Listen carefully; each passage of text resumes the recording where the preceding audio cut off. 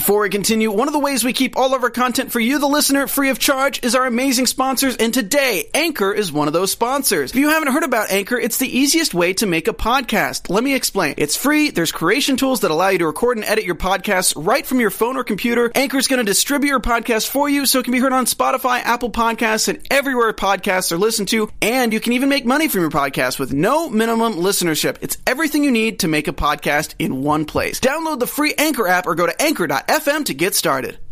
Welcome to the Popcorn Talk Network, for the online broadcast network that features movie discussion, news, and interviews.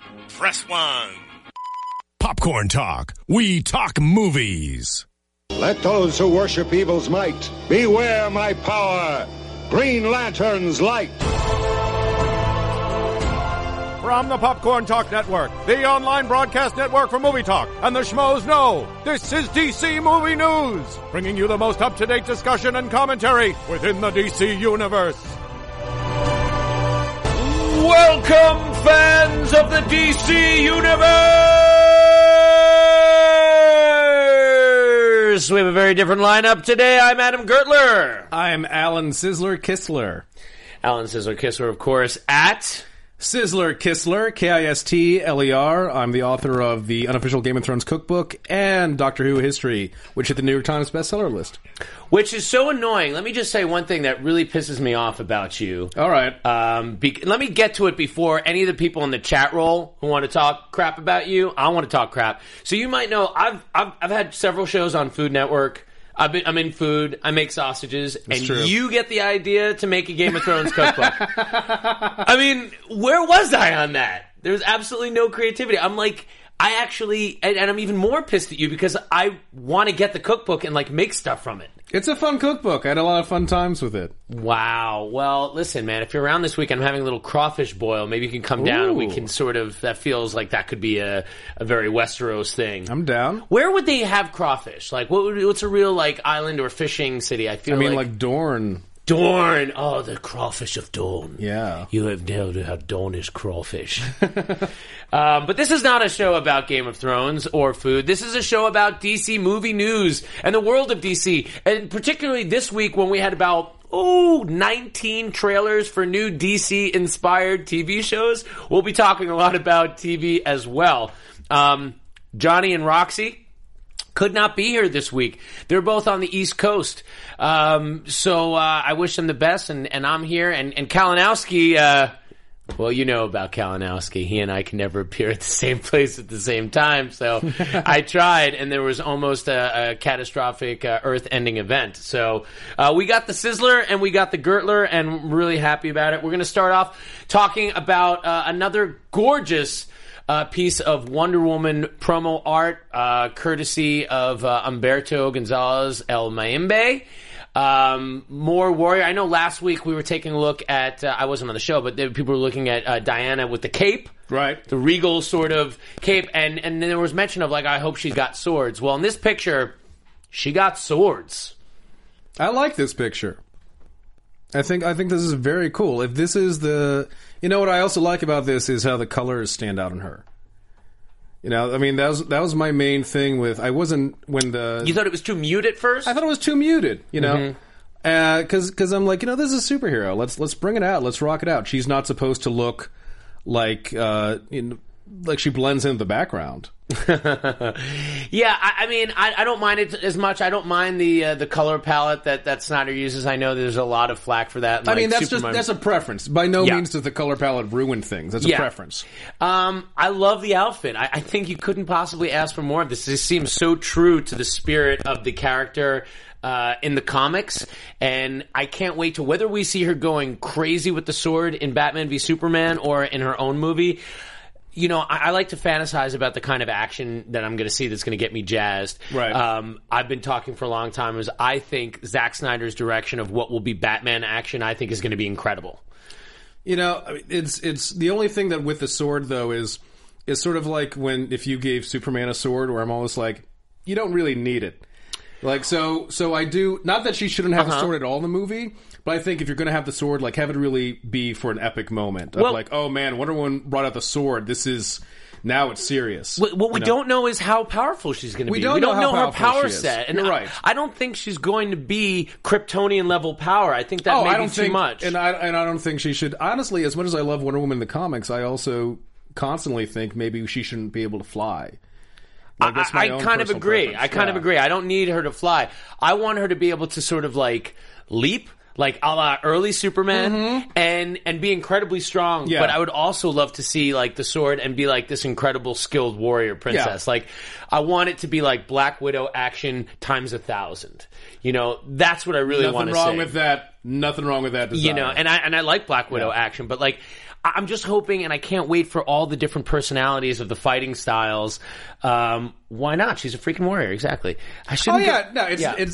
It's because Wonder Woman, and again, it's also like how you play the sword. Like Azarello, would have the sword like be something that she could summon. And I thought that was cool because it keeps the mystic realm and everything. Okay. And even though normally she's so strong, like she can punch through concrete. Like a sword is not going to make her that much deadlier. Whereas when some artists depict her as having a sword and it's just something she carries and she doesn't even have a hilt, that to me, I'm like, well, that's someone who's really looking for bloodshed, and which is not. She's carrying it all the time, right? Which is not really Wonder Woman to me. Like she's a badass, but she's not generally like eager for a fight. She's not Wolverine, you know. But she likes competition. It's going to be interesting to see how she's used in Batman v Superman. I still have no idea. I don't know if she's going to like break up the fight. Boys, or if she's going to not be fighting. If I she's would going to be mostly love that. If she were the one, guys, you're both superheroes. Come on, guys, let's start a league. Did you see a lot of people putting up the Ben Affleck pictures? We didn't have it, but Ben Affleck standing in front of the missing poster, and you had Henry Cavill's Superman on there, and it was like Ben Affleck from Gone Girl when he awkwardly smiles in front of it. People were putting that on Twitter. I thought that was really, really funny. And I think some people actually started to speculate, oh, it's because Kal-El went into hiding because, you know, and I'm like, that was actually Gone Girl. So lots and lots of Suicide Squad pictures. So let's just scroll through some of these. Right on. A lot of Margot Robbie and Deadshot getting really close in a rainy set situation on the set of Suicide Squad. It's a tale as old as time. I mean, right now I'm looking at the picture of Margot Robbie's butt up there. Will Smith holding her. He looks comfortable. I don't know. What do you think, man? What do you think of all these set photos? Because this is already something we didn't even get with BVS. It's like lots of actual set photos of action happening. I mean, I think Margot, honestly, there are a couple of things that you get concerned with any movie. Like, I hope they don't mess this up. Margot Robbie has not been a concern for me. Yeah. For Harley Quinn. And it's one of those things where, like, someone pointed out, Will, is that the Harley Quinn outfit you would design? No, but that doesn't make it bad. I think she looks fine, honestly. For the kind of Suicide Squad they're putting together, for the world they're putting together. Yeah. I think she works fine. Like, I did think it would be funny if at some point in the movie she does put on the animated costume. Yeah. Just because of how weird that would be, and that sort of emphasizes how nuts she is. Oh, I think we're going to get something like that. We're going to get some stuff like this. Is pretty much the only outfit we've seen of her so far. But also, you know, the whole daddy's girl and Joker's property, right? Daddy's monster and Joker's property and everything. Like that fits in with the character. She's not a healthy character. Yeah, and when you see her with that bat. Yeah, I think Harley's going to be the standout in this movie. Yeah, and like I'm not upset that there's no giant mallet. Like that bat is the real world version of a giant mallet, and that'll do a lot of damage. And that's a brutal way to hurt somebody with a wooden freaking bat. Also, you're not gonna. I mean, we have set up a certain style of universe here, and the mallet doesn't work in that universe. And I tell you what, the mallet when it's like Stephen King's The Shining. Yeah, and in the movie they made it an axe. Yeah. And a friend of mine was one time talking about how, you know, in the book it's like a golf club or a croquet mallet. Yes. It's a croquet mallet.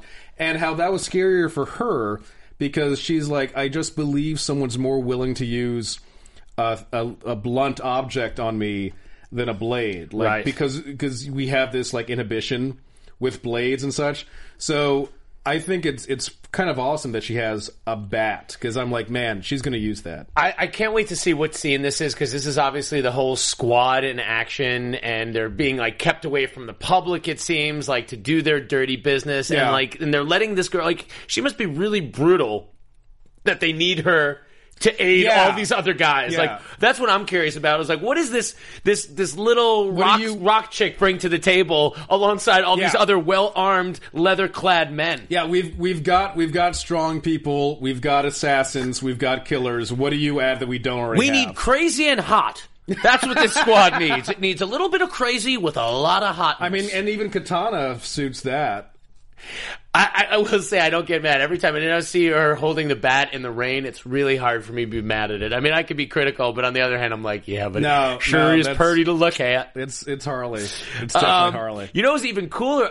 One other thing I want to say is, some people were questioning, why do you think there's so many set photos as opposed to BVS? I think it's a different style of film. I think a lot more is shot on green screen in Batman v Superman in a closed studio, and this is more in a real world. What do you think about that? Half the trailer of BVS was CGI. Yeah. I mean, the frickin' statue, and I'm still confused who would build that statue. Yeah. But the statue is CGI, the cityscape is CGI,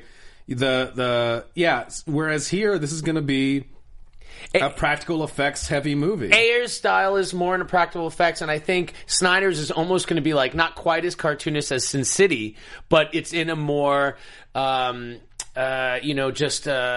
sort of Art Deco kind of world, almost like in a world that will emulate a realized version of the Batman the Animated Series world. I kind of see. Okay, that's how I'm sort of envisioning it. Yeah. Like not so. Hopefully, it's used to a positive effect, and it's just to give this real. We got Gotham being introduced for the first time in this film, right?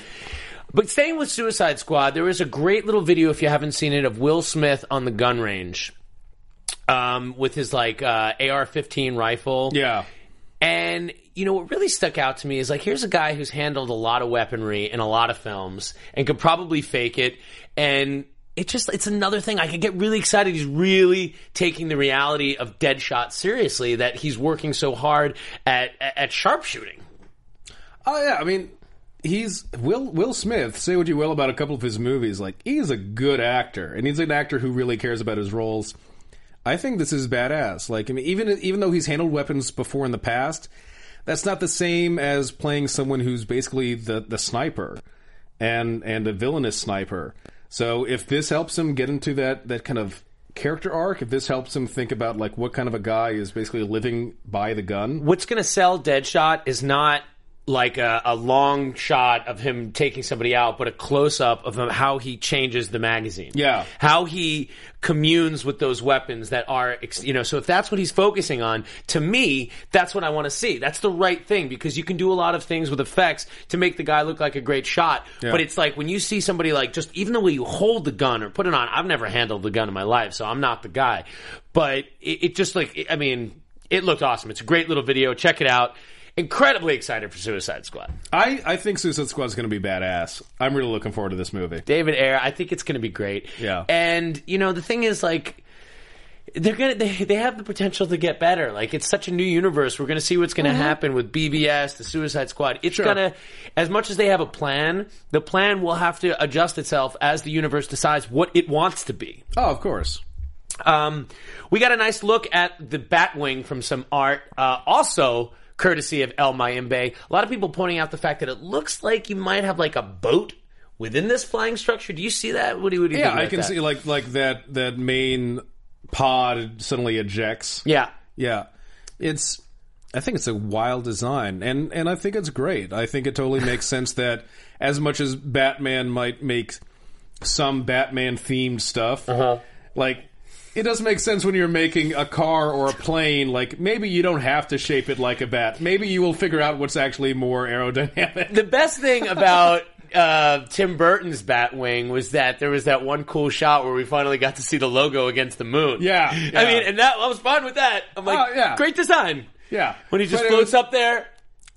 To the swell of Elfman music. And then also, that so made sense in the Tim Burton universe. Yes. with the Tim Burton style of Gotham and this Tim Burton dress sense for the Joker, that totally made sense. Yeah. Snyder obviously is not operating in that universe, and this works for what he set up. I would bet that Snyder's Gotham is going to be like part Burton and part Nolan. Like if you mash them up somewhere I can see that. in the middle as Sure. far as like reality versus like just Gothic, as the structures and the buildings being used to convey levels of personality. Also, if this is an older Batman who's been at it for a while, you would hope that even if Gotham started looking like Tim Burton's sort of Hell on Earth city, that something's improved since then, and maybe can look more like a Nolan city where it's like, it's dirty, but we could live there. He's done some work. Yeah. Some people pointed out that Batman, I actually saw this, Batman was on the set of Suicide Squad. Like, it's clearly Batman under a towel, like under a black thing. Did you see that? Yeah. Okay, so I guess, I would say before, I was saying like, oh, well, we know Affleck's in it. We know in Suicide Squad he's going to be as Wayne, but it looks like we will be getting Batman in Suicide Squad as well. Which,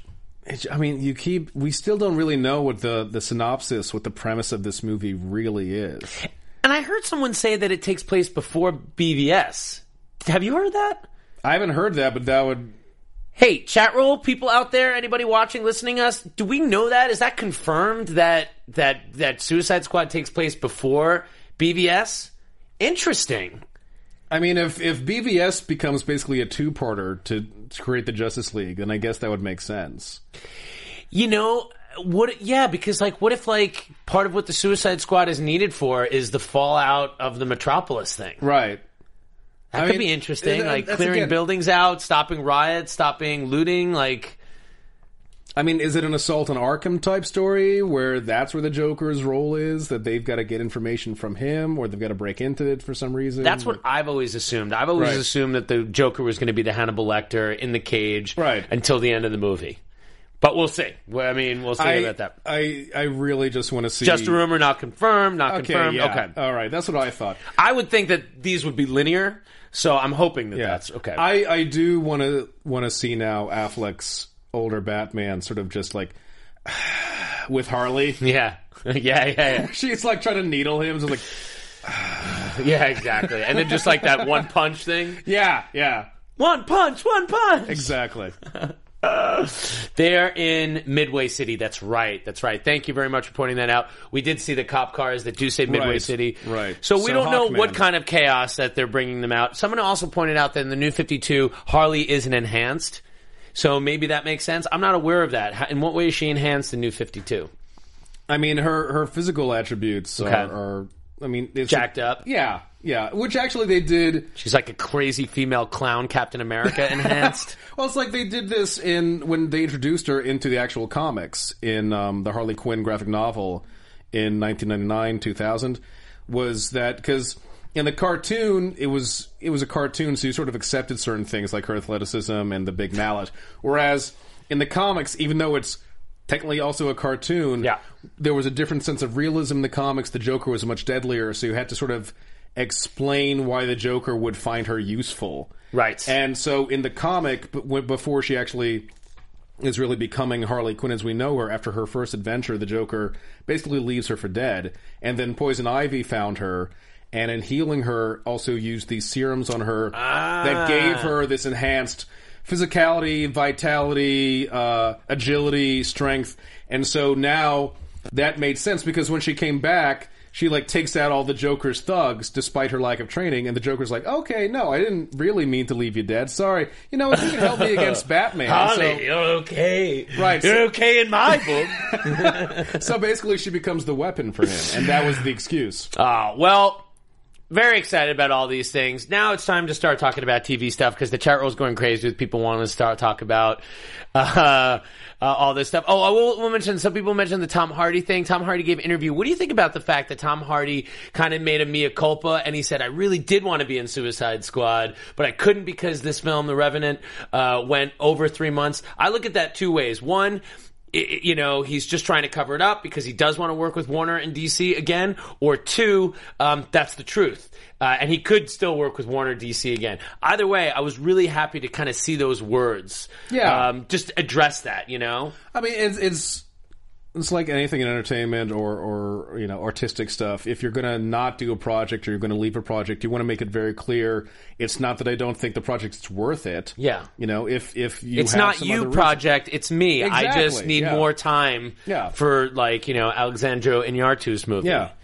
And then he talked about a mystery DC project that he was possibly interested in that is not currently on the slate. People want to know what that would be. I gotta think Justice League Dark. Because that's the one that's almost on the slate, but not quite. Yeah. Guillermo del Toro, I could see Tom Hardy. That's my guess. I don't know. What do you guys think about it? You saw that quote, right? Yeah, Hardy was like, oh, this. And then also the Punisher. I think he'd be a great Punisher, too. He would be a good Punisher. If he wanted to get up to his Warrior physique, then he could be a 5'9" Punisher. Yeah. The dude in Warrior, I was like, ugh. It's borderline gross, but in a good way.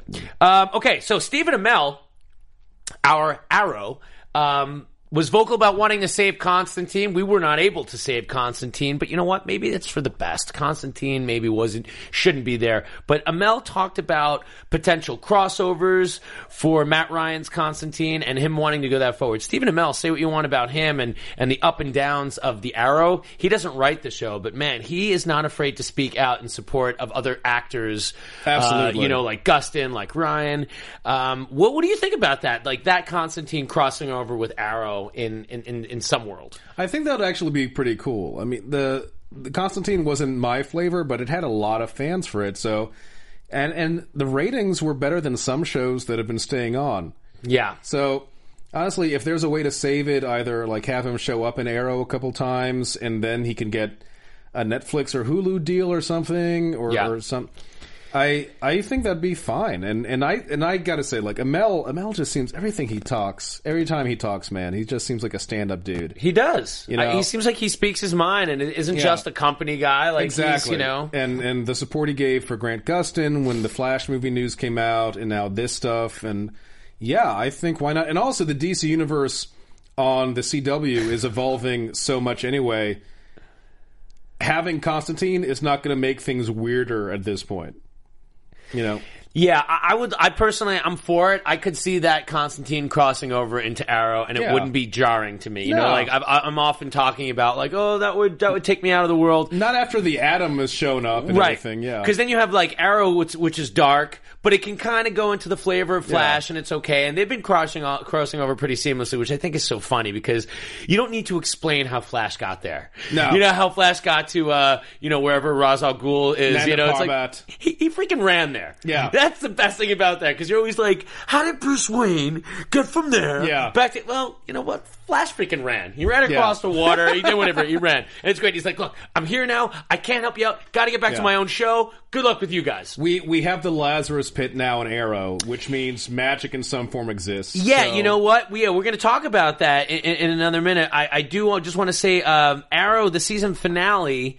leads into Legends of Tomorrow. I don't want to get into too many spoilers if you haven't seen what happened, but it kind of the ending of Arrow and the finales are always strong. This is what I'm always saying about these shows is, man, if Arrow was 12 smoking hot episodes a season. Totally agree with you. So much filler, so much CW soap opera stuff, and distilled within those 23, 24 episodes are, 12 hours of great show. Well, I was on the AfterBuzz last night with talking about Arrow, and I was bringing up, part of what happened earlier in the season of like, what do we do without Ollie, sort of repeated itself in the last few episodes. Like, you should have actually just merged those two arcs together.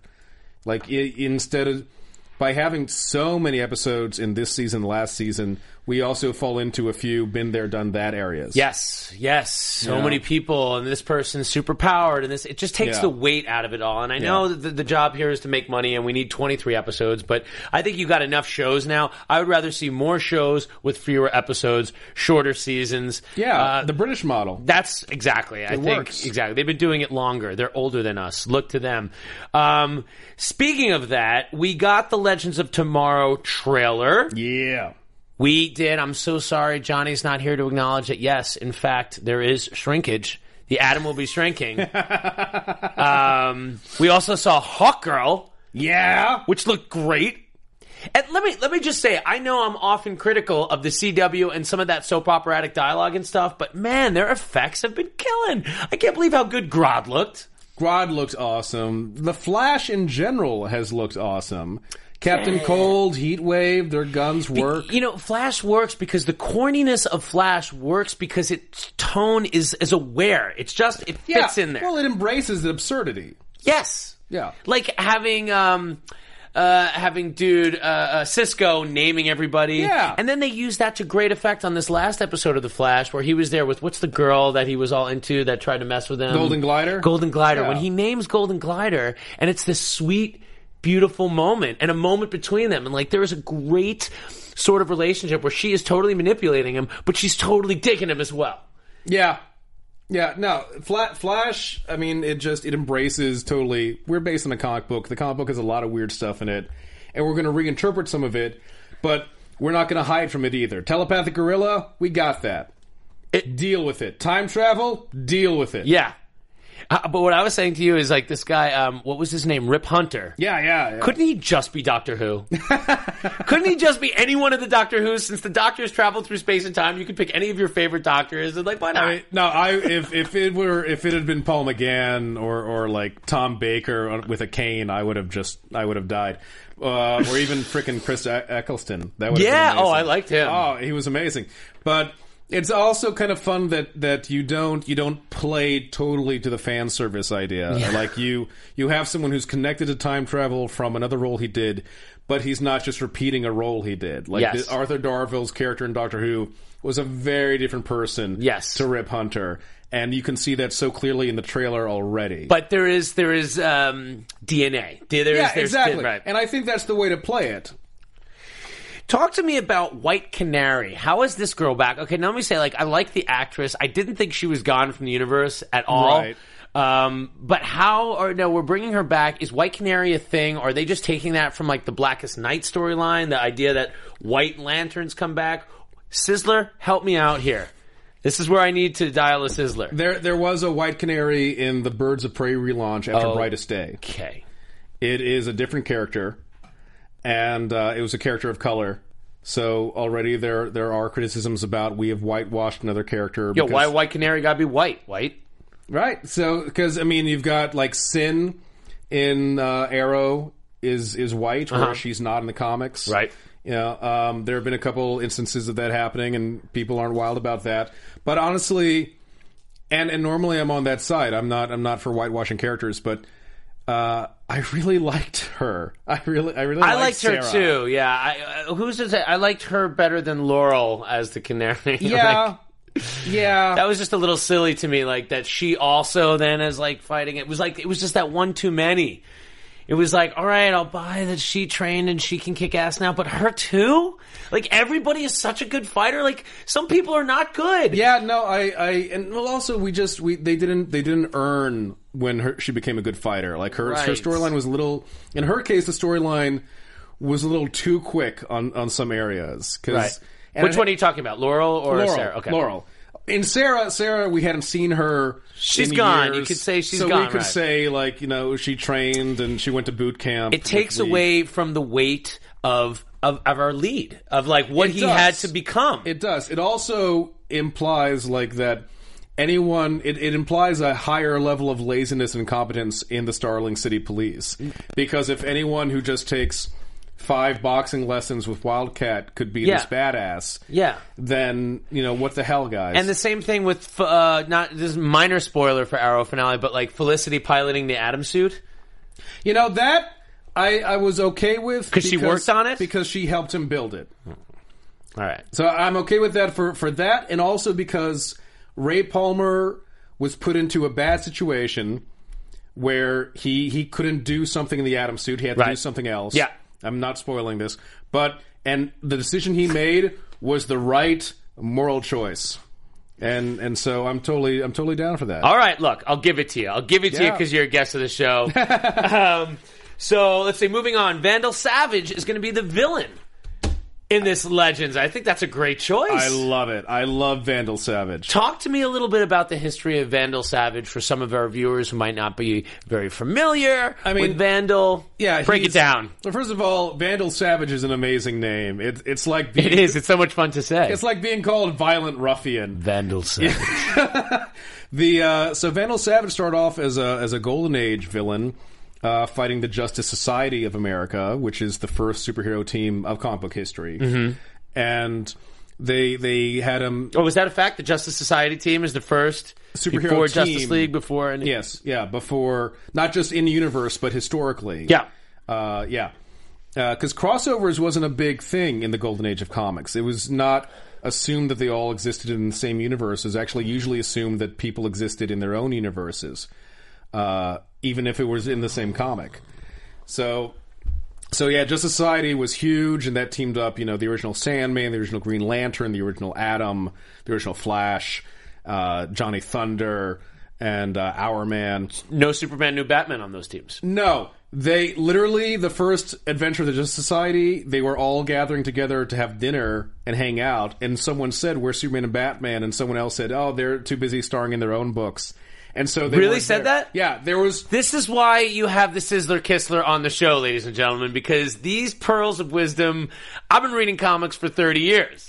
I don't know this stuff. Yeah, I love it. There was totally fourth wall acknowledgement right there. That's awesome. And the first Justice Society story is just all of them having dinner and each of them talking about, I had this weird adventure recently, and it was just a bunch of vignettes.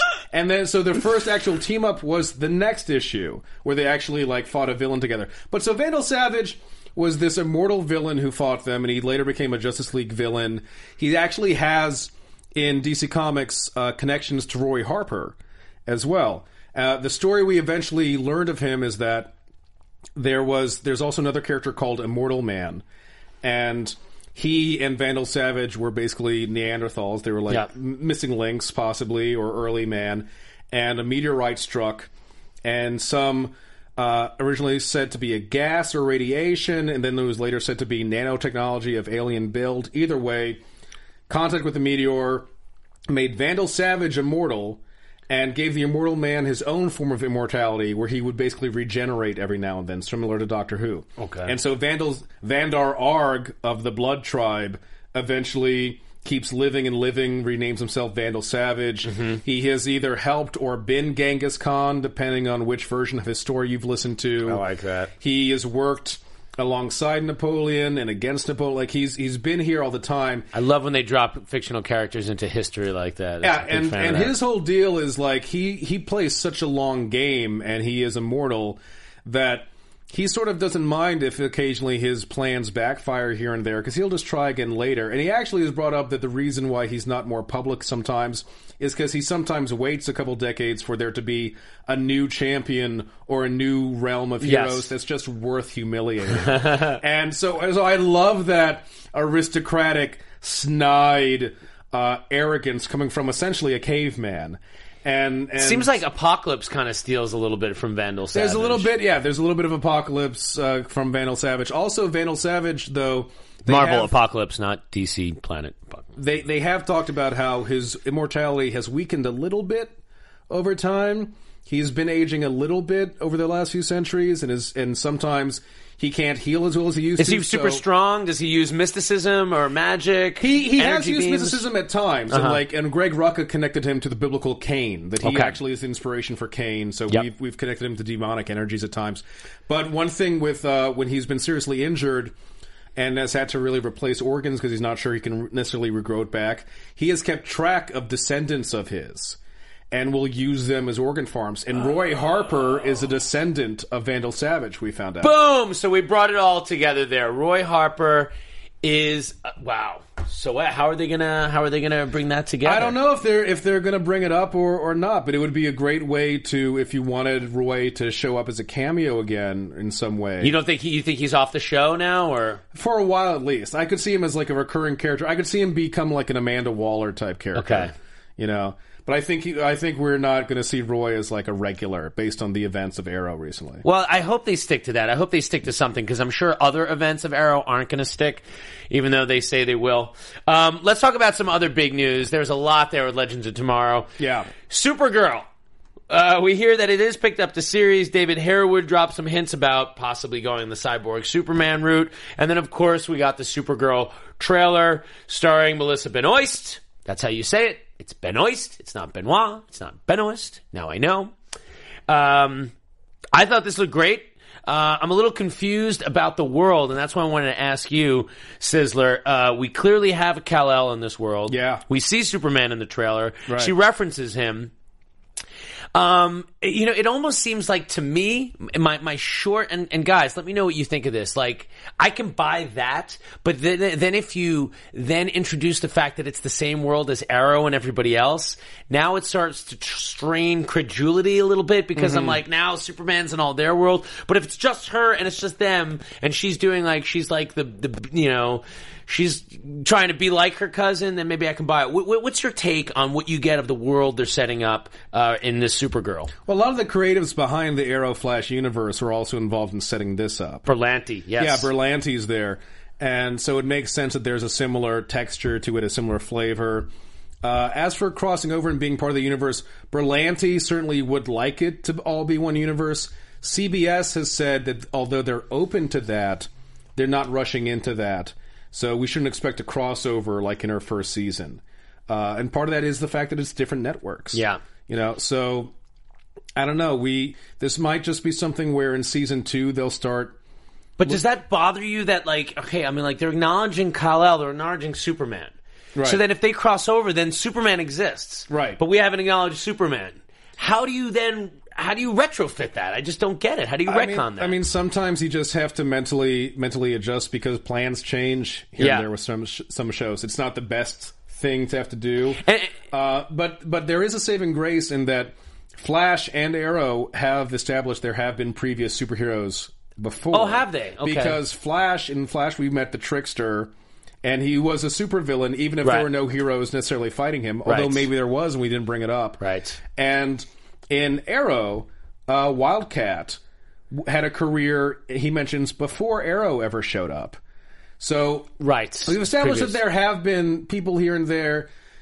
It depends on sort of how you play Superman. Yeah, Scott Hansen is saying CBS is a sister network of CW. Yes, I totally know. I know that they can do it. What I'm saying is because of the fact that, like, if Supergirl just comes out and she's in the same world as Arrow, Flash, we buy that because she's been in hiding up to this point. It's all in the same timeline. Right. But in this world, what we saw from the trailer is that Superman's already out there. And she just has been laying low. She didn't even really know she had these powers. Right. So what I'm saying is, like, Superman is such a looming presence in the DC universe, it would be difficult to establish that he already existed in the world of the Flash and Arrow and the Legends of Tomorrow, and we've never established it before. That's all I'm saying. I mean, it's one of those things where you can come up with a way of why it hasn't been a major issue, why Superman has never shown up to, like, deal with an earthquake in Starling City and stuff. Yep.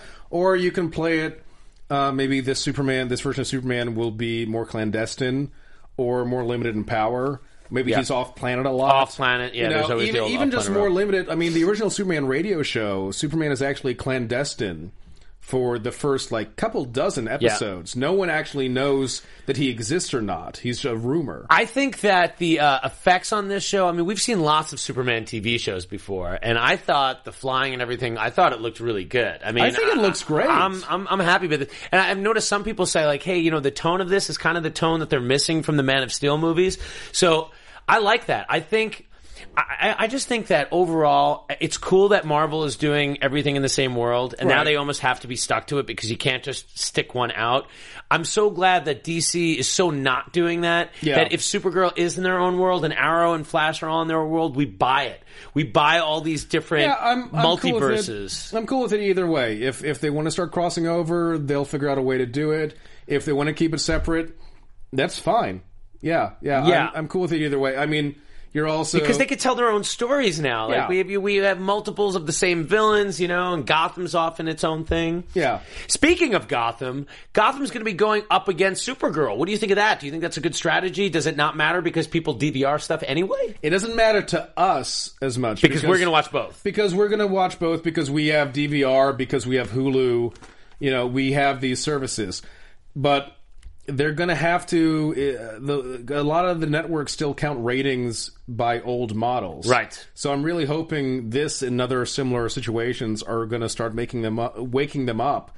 Like, you can't use the old model. You have to take into account DVR. You have to take into account Hulu. So how do you see this playing out? Because I feel like you're going to splinter the comic book faithful as far as what they're going to watch first, but more maybe adults might be more inclined to watch Gotham. I mean, I don't know. They're kind of a different vibe. They're definitely a different vibe. Like, my dad likes Gotham. He's like, it's dark, it's a cool show. He's cool with Gotham. Yeah. And I made my peace with Gotham just because of what I was saying before. I'm like, you know what? I don't care that they introduce every character. It's its own thing. Just let it be its own story. It doesn't affect anything else other than its own thing, It's just like Batman going against Jack the Ripper. It's like, that's a story. Cool. Sure. But I don't know. How do you think that it will split the audiences?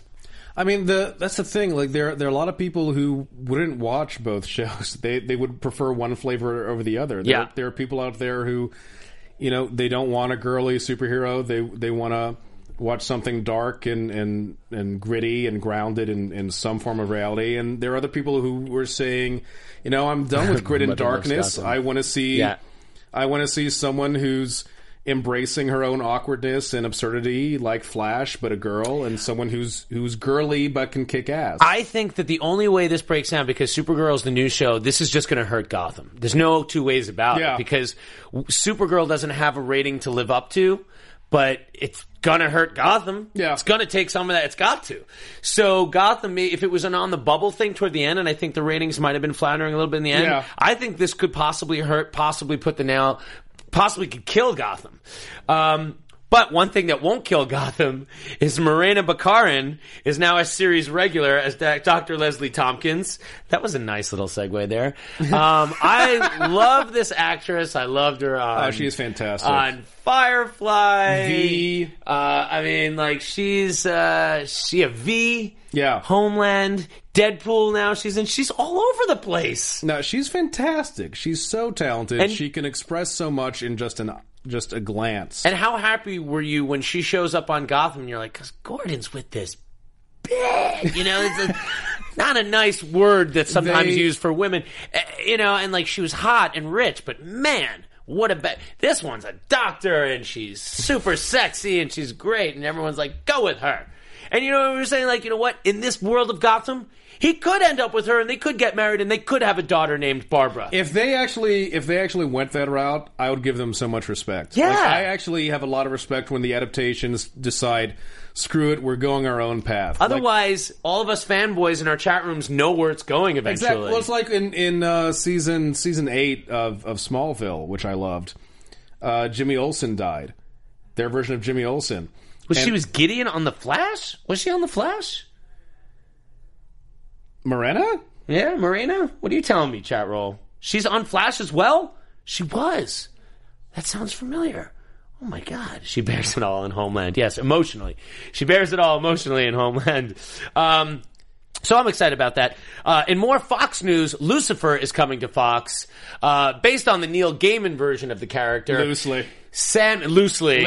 We'll get to that. Again, I was going to say, probably in a post-college era when I was not super into comics at that time because I thought I was too cool for it around the age of 22. Somebody turned me on to the Sandman series, brought me back into comics all the way. I started reading those and I'm like, this is so incredible. Then I picked up a couple of Lucifers. I'm not super familiar with the whole canon of it, but it wasn't what it looked like from that trailer that I saw.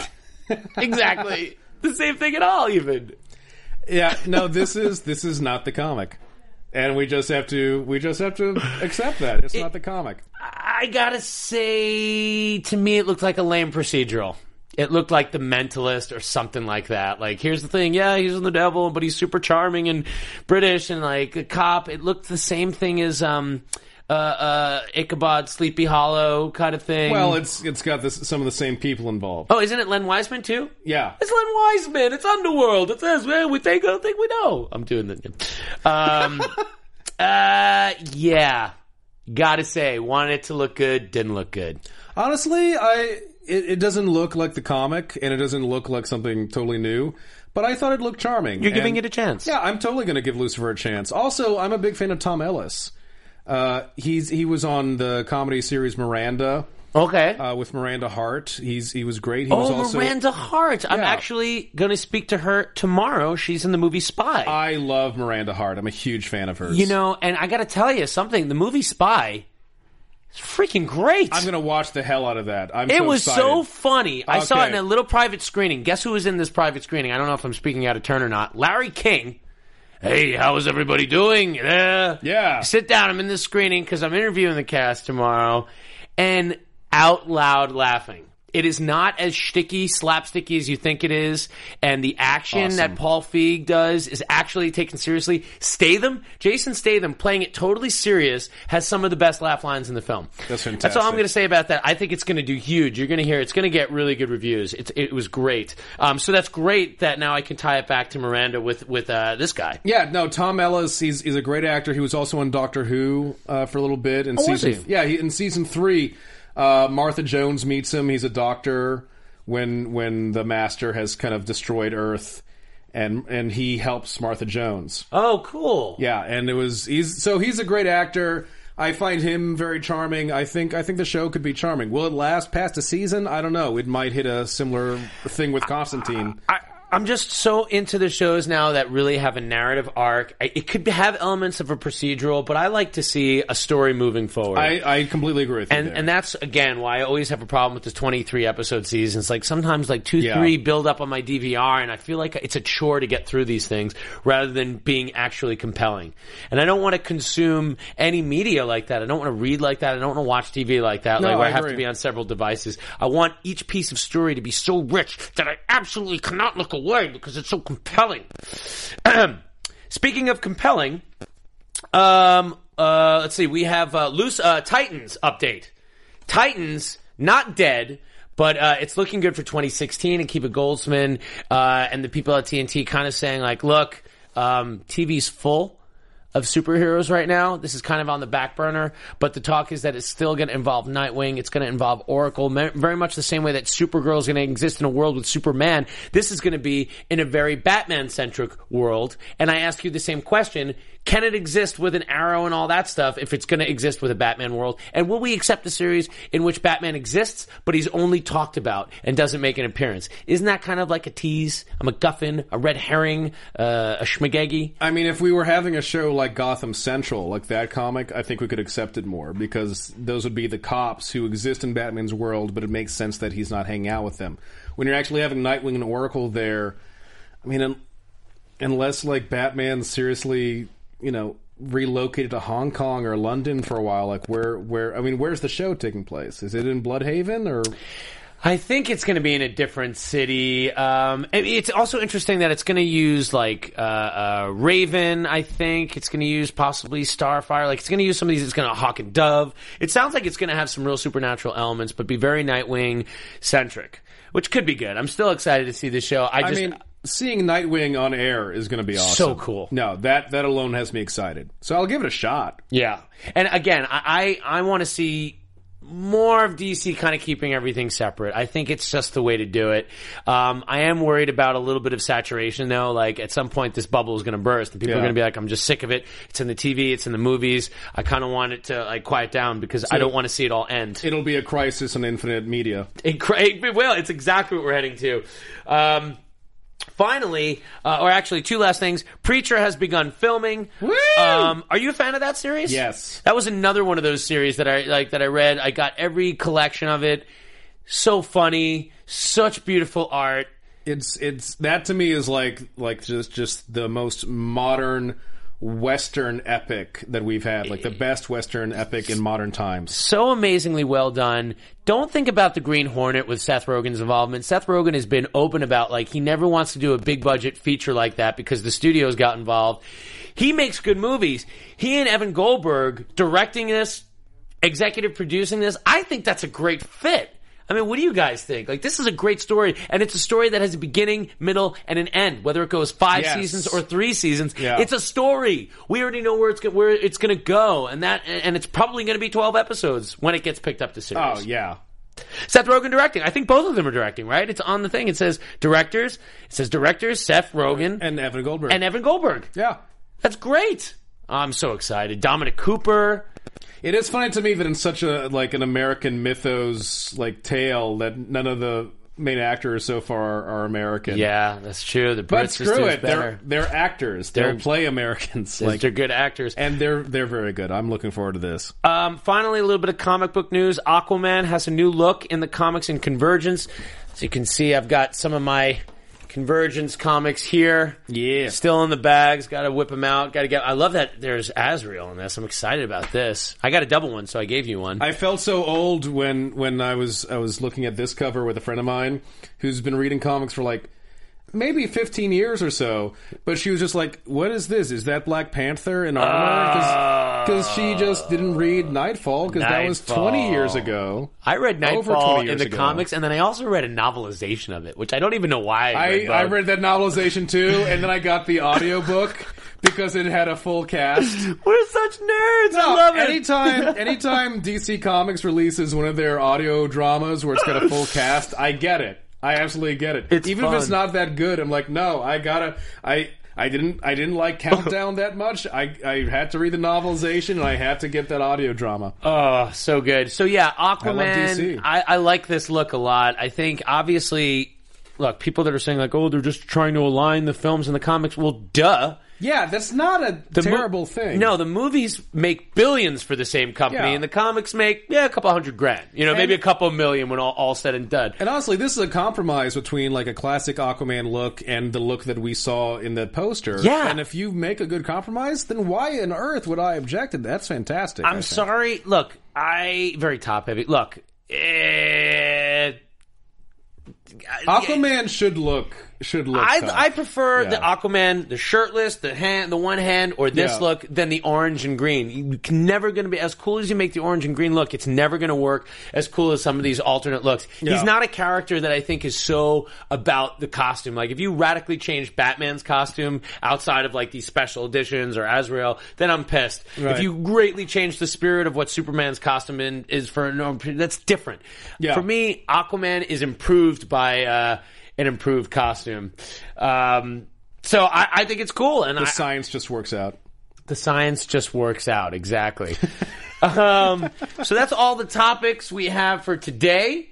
Captain Cold is awesome, chat room. Captain Cold is awesome. Oh, yeah, that's another thing. In Legends of Tomorrow, Captain Cold and Heatwave are both on the team, on the squad. That's interesting. Which on one hand, I love. On the other hand, but I want to see them lead the Rogues. I agree. Every time I see that fur collar, man, all I can think is that guy must be hot. He's inside.